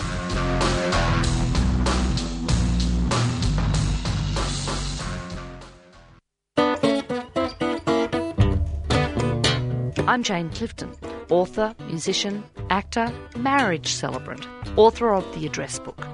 I've always been fond of 3CR, and not just because they played the song by my band Stiletto, Woman in Trouble, 50,000 times. I was grateful for that, but that was a few years ago. Here I am again after all these years, and so is 3CR, still supporting musicians and writers and people with ideas to share. Keep going, 3CR.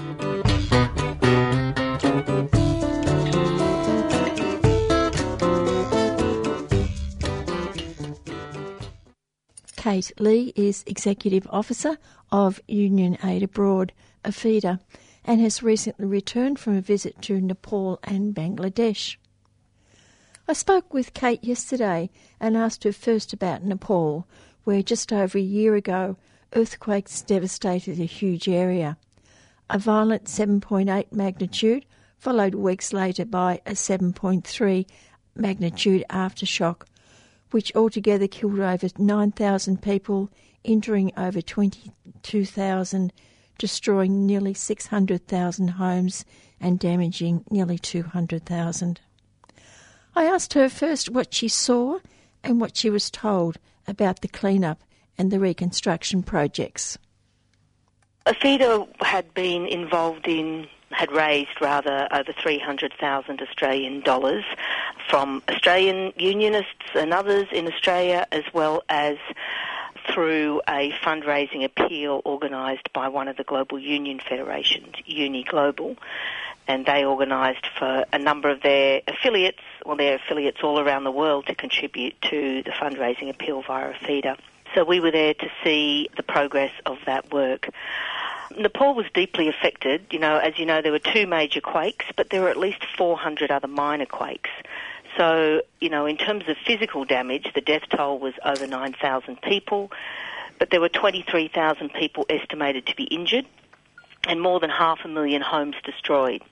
And, of course, the psychological trauma has gone on even a year after. We were there just 3 weeks before the anniversary of the first major quake in April. And people were living in fear of, more quakes, and certainly there's a level of ongoing suffering. But sadly, the major reconstruction work has only just started, and the major setback to this has been the political unrest and the unofficial blockade by India, which went for over 4 months in the latter part of last year through to February this year. And so that meant that reconstruction was very, very difficult. And when we were there, we met with one of the chief political advisors to the Prime Minister, and that reconstruction work of homes was only just beginning.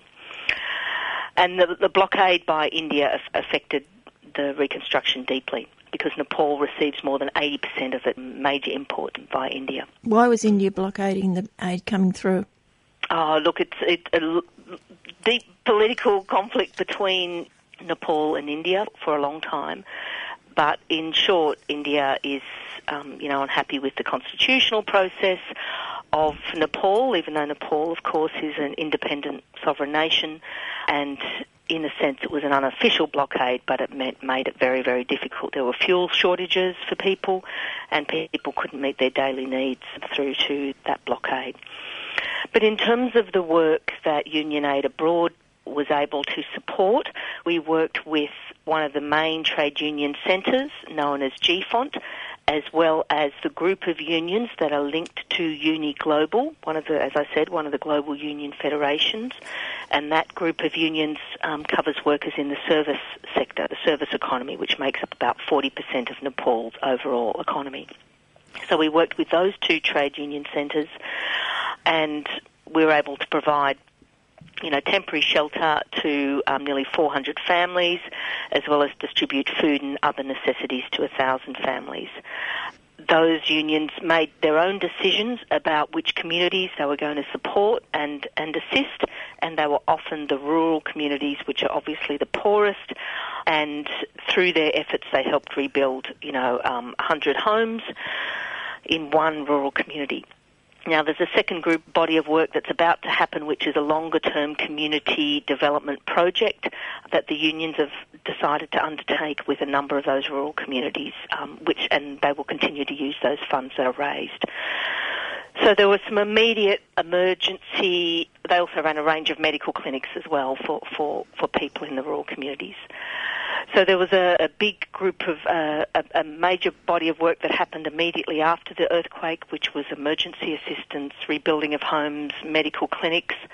The blockade interrupted a lot of other work that they wanted to do, and now they're beginning to work again on a major, more reconstruction as well as a broader community development project with a number of rural communities.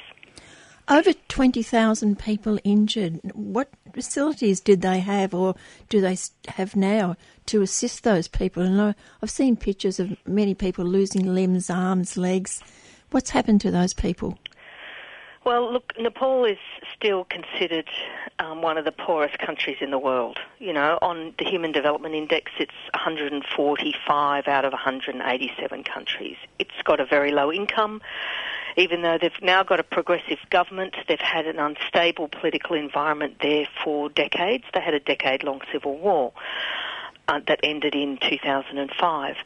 So, they've got a long way to go, and they've got an economy that is based on agriculture still and based on informal work, and an informal workforce is very large in Nepal.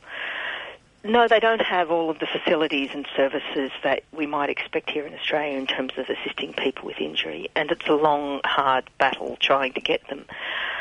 They are about to start the reconstruction process for homes, and this is a year after the earthquake.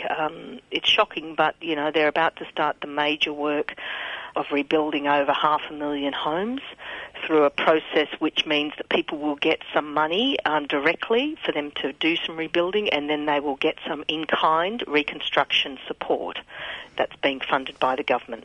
So it's about 25% cash and about 75% in-kind. The government is struggling at the moment because, as you're probably aware, and many listeners would be aware, there are many people migrate from Nepal for work internationally, mostly to Malaysia and the Middle East. And in fact, the GDP of Nepal relies on remittances from those workers. About 25% of the GDP is from money sent home from migrant workers.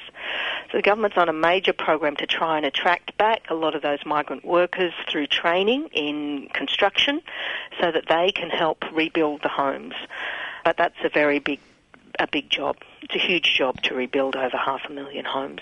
But the government's made a commitment to that, a funding and a political commitment, and obviously they've had a level of international help with that too. You said a major employee or part of the economy is agriculture. How is that impacted by the earthquake? Well, significantly, although it's starting to get, back, I guess, together now. But, a lot of the agricultural products are in the region bordering India, includes tea, rice, corn, wheat, sugarcane, various forms of farming meat, and the industry involves the processing of those agricultural products as well. But that has been able to be re-established. A lot of people work in the brick-making industry as well in Nepal. But, of course, people are still impacted by psychologically as well as, the physical impacts we've talked about and loss of home, and that process is only slowly starting to be re-established, the process of reconstructing people's homes. I'd imagine that a lot of children are also working with the poverty and the underdevelopment. Yeah, unfortunately, child labour is a major issue in Nepal. The estimates are that there's about 2 million children working when they would be at school in Australia, so under 17. And, that's a variety of children that work either like full-time or, part-time linked with some schooling. But still only a small proportion of children finish primary school in Nepal, certainly not anything like our retention or completion rates. That's for primary school, let alone high school. And there certainly is a higher rate of girls who are engaged in child labour than boys. Boys are more likely still to be encouraged to finish school by their families. Obviously, part of the main reason continues to be poverty of families that forces children to work, but lack of adequate education. And the situation, of course, as it is in many parts of the world, it's worse in the rural areas than it is in the urban areas. It's a major issue that the government is trying to address, but it's, obviously it's interlinked with a whole range of questions about poverty, education, the informal nature of work. That means that, you're expected to undertake like farming work in relation to your schooling day, even if you do go to school. So there's a range of complicated issues there. I'd imagine there's a big burden on women as well. Yeah, one of the things that we talked when we met in Nepal with the unions that have been undertaking this emergency relief and reconstruction work with the rural communities. One of the things that they found, and they were shocked to find it as well, and they want to try and think about ways in which they can support their government to address this issue. But they ran medical clinics across a number of rural communities.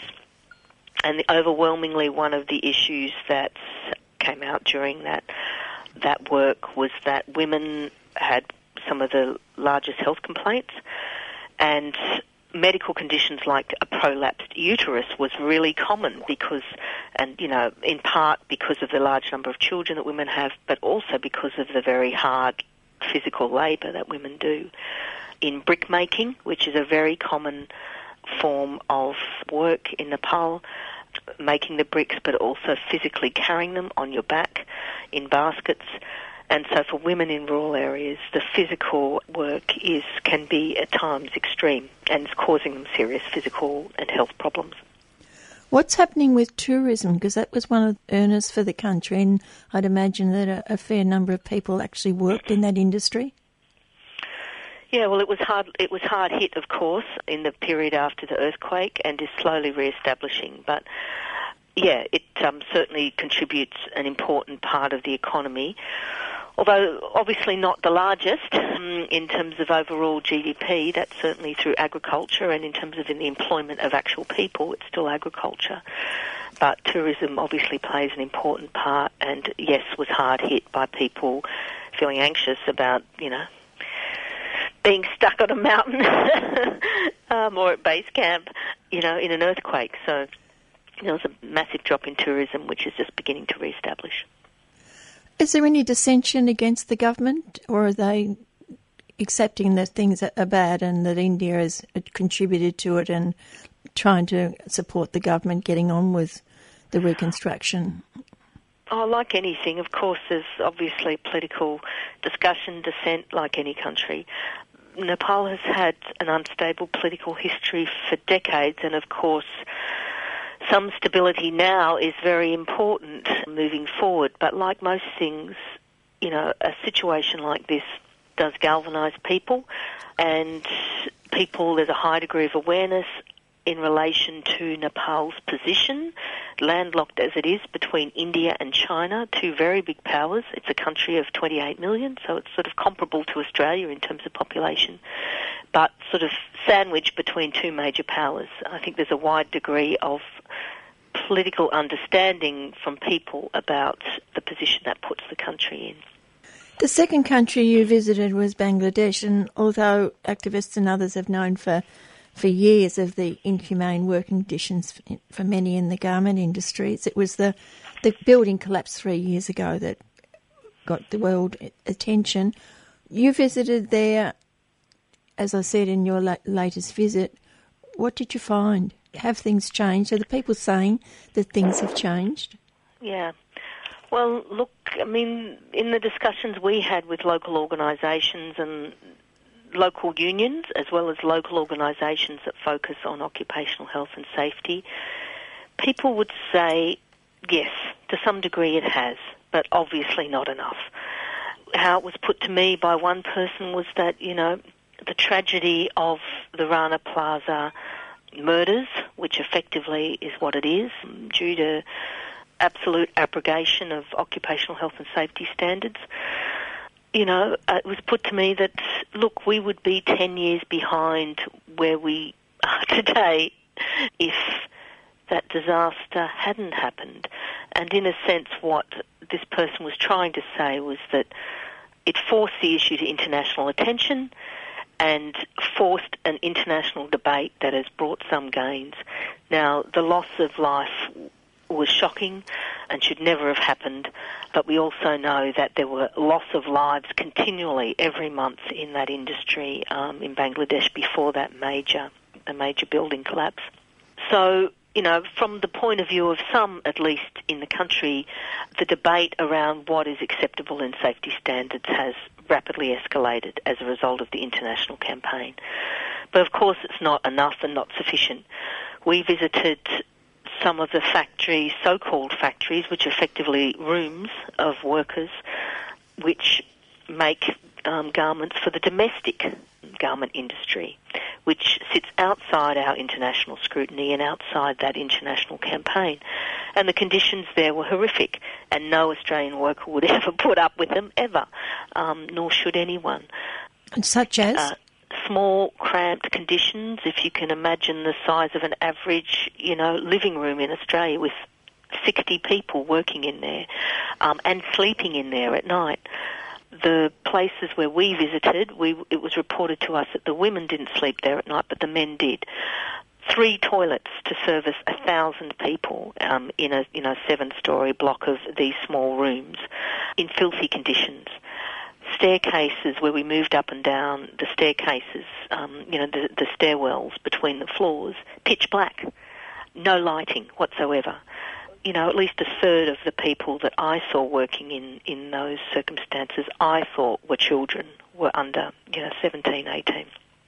You know, the conditions were horrific. You know, we met with the union, one of the unions in that building that were trying to have some level of organisation, but incredibly hard.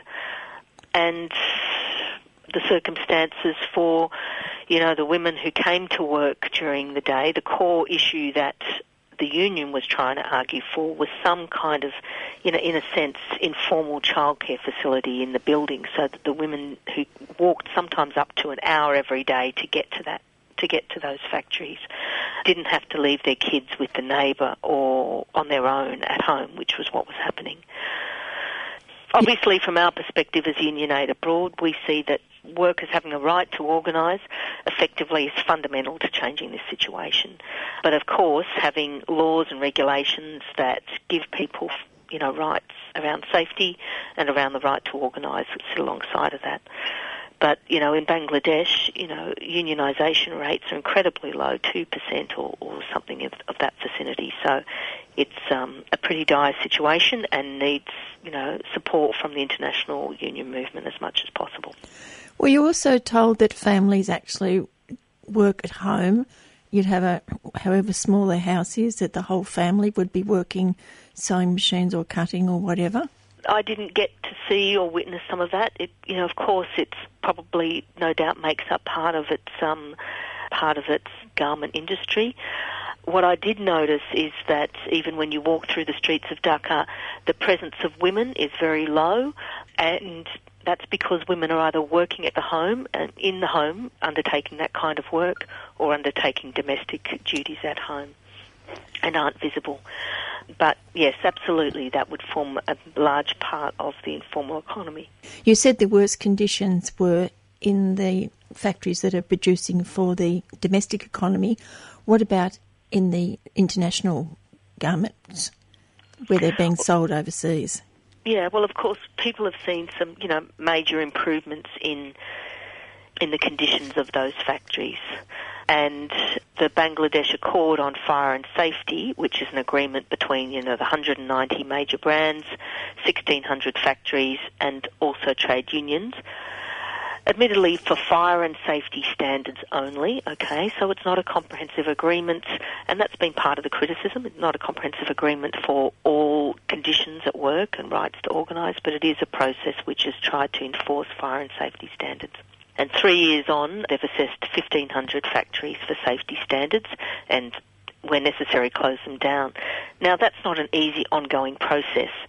Meeting with the unions that are trying to engage in that process and trying to make sure that it happens and that factories are closed down where it's not possible to improve them, that's a difficult ongoing process. But it has been, that accord has delivered a higher degree of fire and safety standards for some of the industry. Just finally, Kate, where does that leave shoppers here in Australia who want to do the right thing by workers in countries like Bangladesh? Shoppers should obviously take the time to look at the brands that are compliant and those that aren't. People can do that, so people can figure out which of them, the major brands, are compliant and which aren't.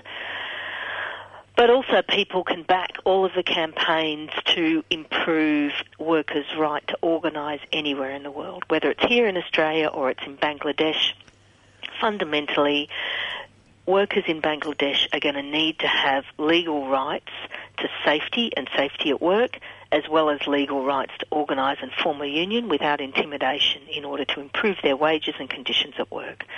And union aid, for union aid abroad, that's fundamental, and that's a right for all workers, whether they're in Australia or whether they're in Bangladesh or anywhere in the world. That's the main way in which we're going to improve safety standards and the rights of workers in factories in Bangladesh. Thanks so much. Okay. And that was Kate Lee, who's the Executive Officer of AFIDA.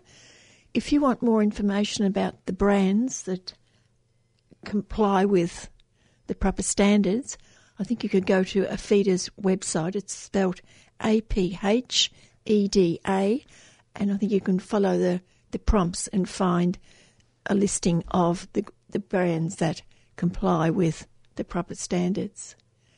It's 5:36. One more interview and then it'll be time for me to go and get ready for a big week next week. Have you ever wanted to write songs about important issues and help change the way people think about them?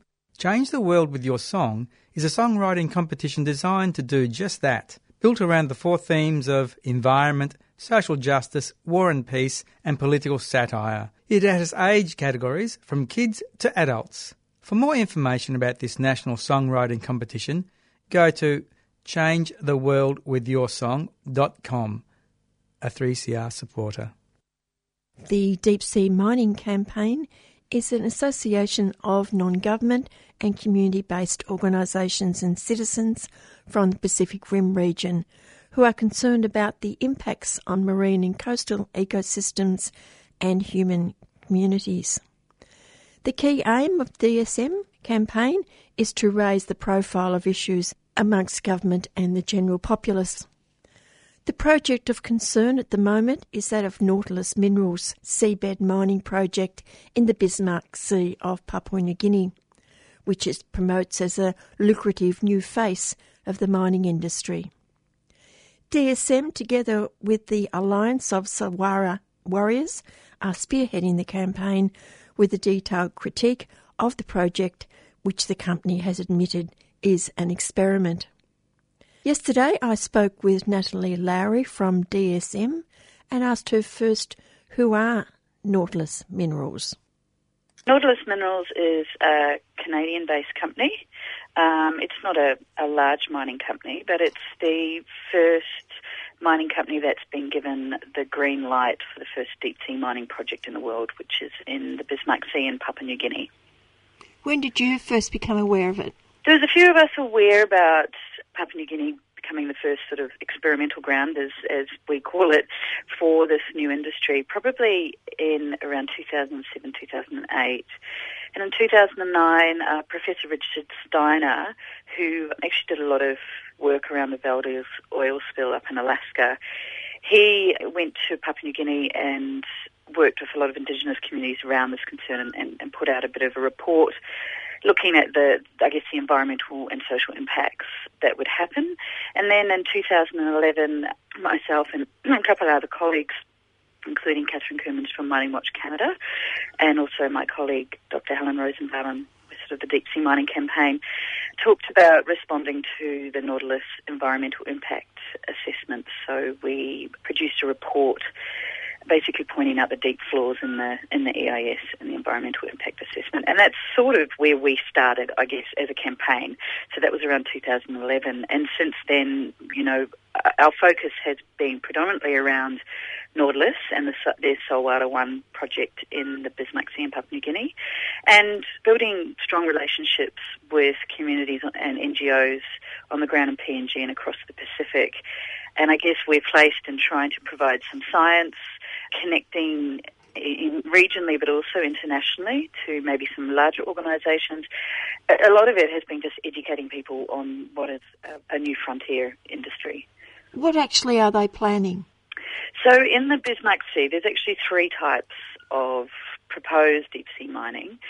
There's the mining of hydrothermal vents, which spew out very high-grade ores of gold, copper, and there's sort of a depth of maybe 1,500 to 2,000 metres.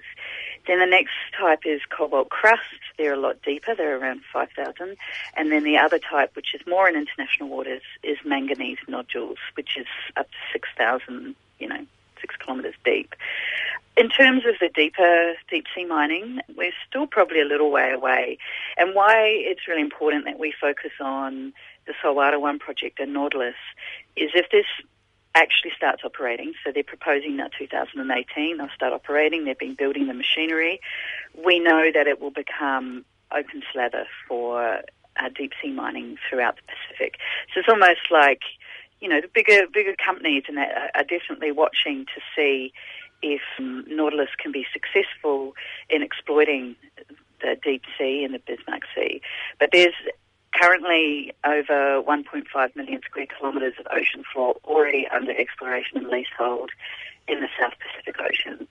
So we know that this particular mine that's been given the green light is a very important one that we, in terms of our campaign and also community across PNG, basically want a ban on seabed mining.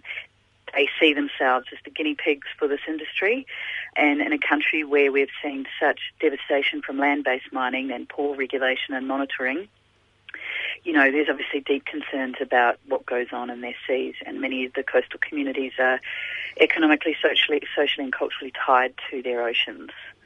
What is the machinery that they're building, and how does it work, or how is it planned to work?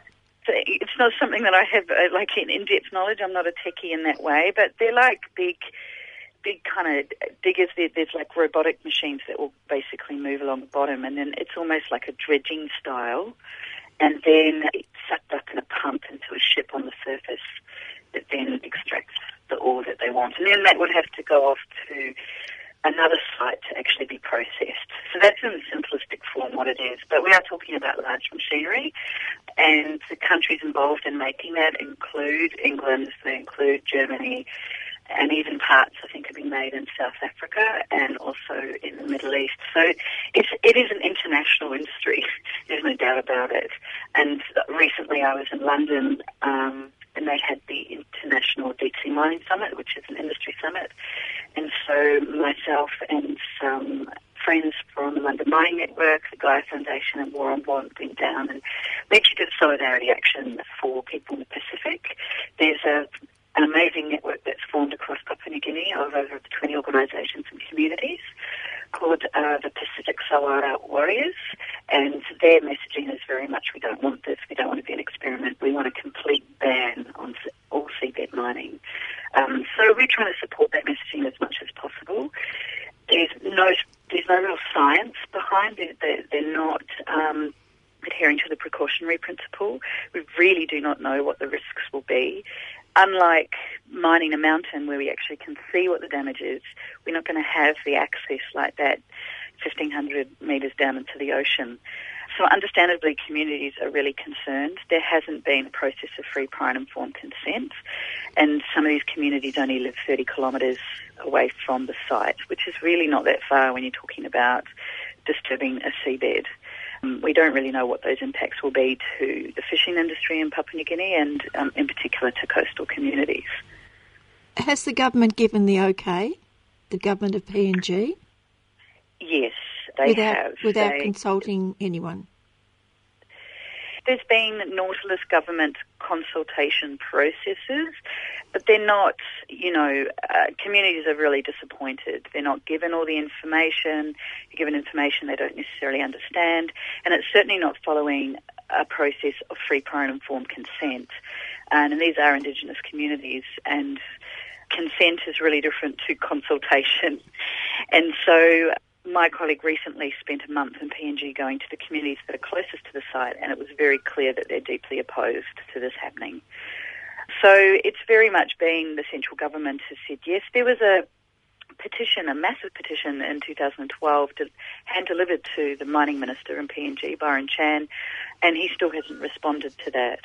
And in a place like Papua New Guinea, in Australia we have online petitions all the time, so we click a button. But in Papua New Guinea, to have a petition of 25,000 people, that means people have literally gone into villages, spoken to people have handwritten their signatures. It was actually a very significant petition. It was probably one of the biggest they've seen in Papua New Guinea.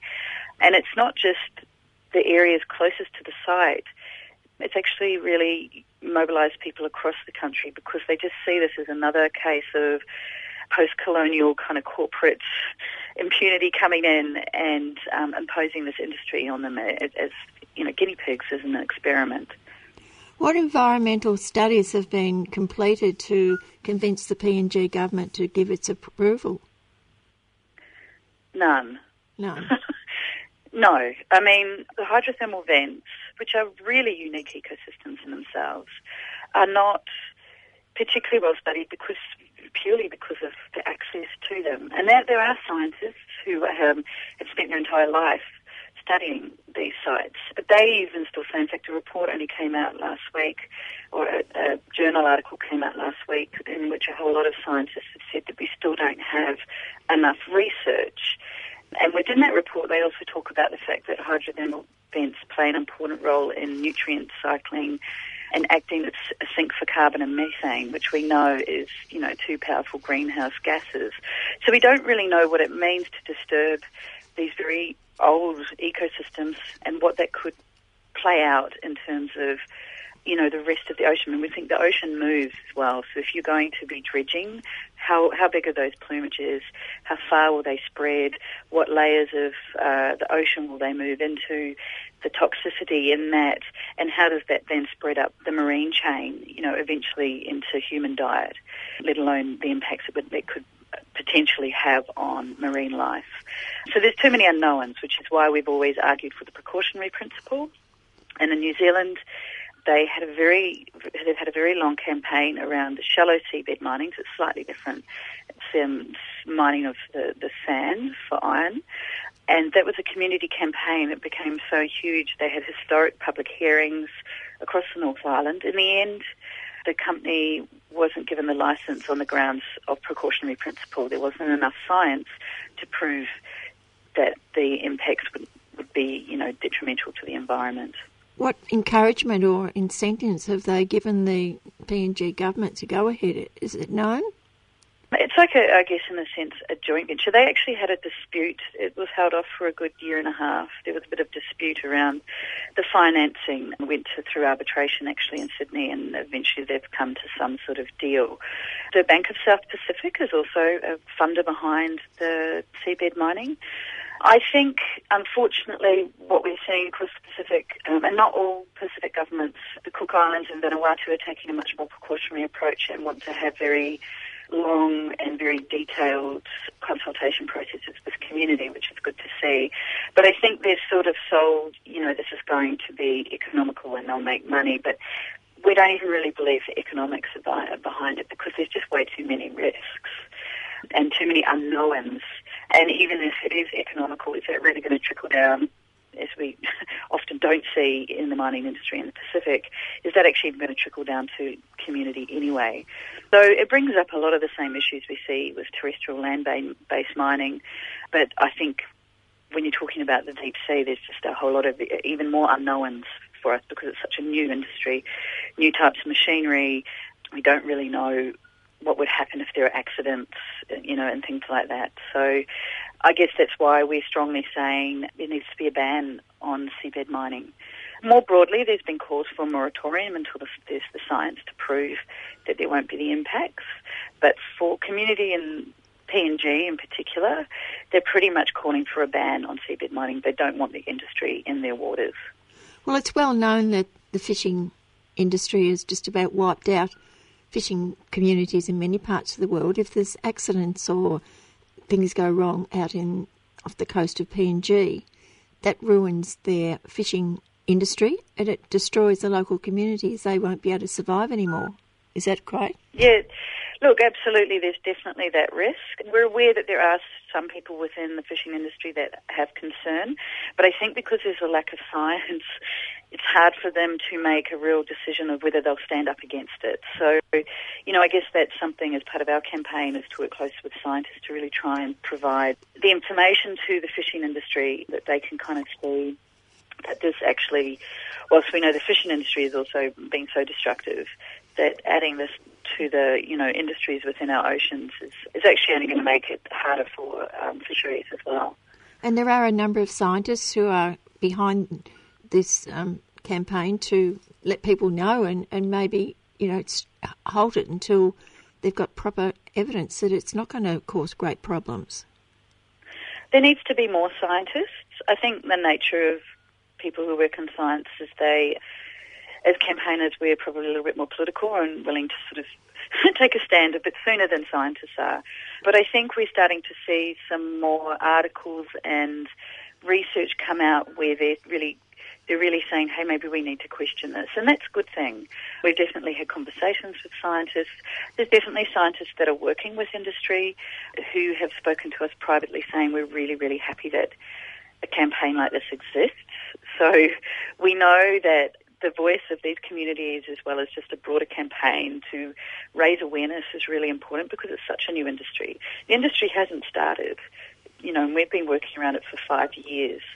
So there's an advantage in that, and we're still very much a go-to for a lot of media internationally because there is none of the big NGOs, and we're just a very small group of people really, but none of the big NGOs are really taking on this issue as yet. They're still sort of discussing it. A lot of their approach will probably be around marine parks, which was, a good thing. Our concern is that you don't want to say, give us a marine park here and then you can mine here. And also, what does marine parks mean for coastal communities? Does that actually impact them as well? So there's a whole lot of discussions that need to happen around, of course we want marine environments to be protected, but not just, we don't want a marine park to happen so then that allows the industry to go over there and mine, because the reality is there's no borders in the sea and the ocean moves, as we know. There's always upwelling, there's currents, so just placing a marine park somewhere doesn't necessarily solve the problem. Well, how much time have you got? When's the expected or hopeful start of this process? Well, they were originally going to be starting in 2013, then it moved to 2015, and now it's 2018. I think part of that is partially because there is position, part of it is investment, and the other part is probably technology in terms of being able to actually build and test the technology before they can go ahead. I mean, it's quite normal for mining companies to propose starting something way before they know they're really going to as a PR way of getting money in. So at this stage, they're saying 2018. So, as a campaign in terms of communities in PNG, we still have had some time to try and really take this issue up and continue to sort of argue that PNG shouldn't be the experimental ground for a new industry. Absolutely not. And really question whether we really need to be mining in our oceans. I guess another part of our campaign is really looking at how do we move away from mineral dependence, what are the transitions, and particularly things like urban mining and looking at things like circular economy. And where we're not just reducing and recycling, we're actually looking at anything we design, including our phones, is designed from cradle to cradle so we can actually reuse. And it's not just getting thrown away, as we know. We have this mass disposal of electronics that get taken to Asia, and so it's a bigger thinking too of, well, how do we move away from this mineral dependence? Do we really need to be mining our oceans? We say no, we don't think we need to be mining our oceans. The industry has argued, and this is one of their sort of strong arguments, is that this is much cleaner and greener, more environmentally friendly than land-based mining. How they come to that, we don't really know, because there's just too many unknowns to be able to say that, but that's, I guess, a lot of their PR spin. At this late stage, is the PNG government listening at all to the people?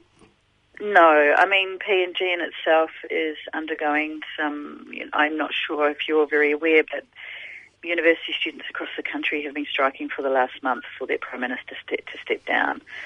So there's a lot of wanting change in Papua New Guinea as a whole, and I think a part of that, there's a whole lot of things going on. People just want, housing, and they want access to jobs. They want all the things that we want.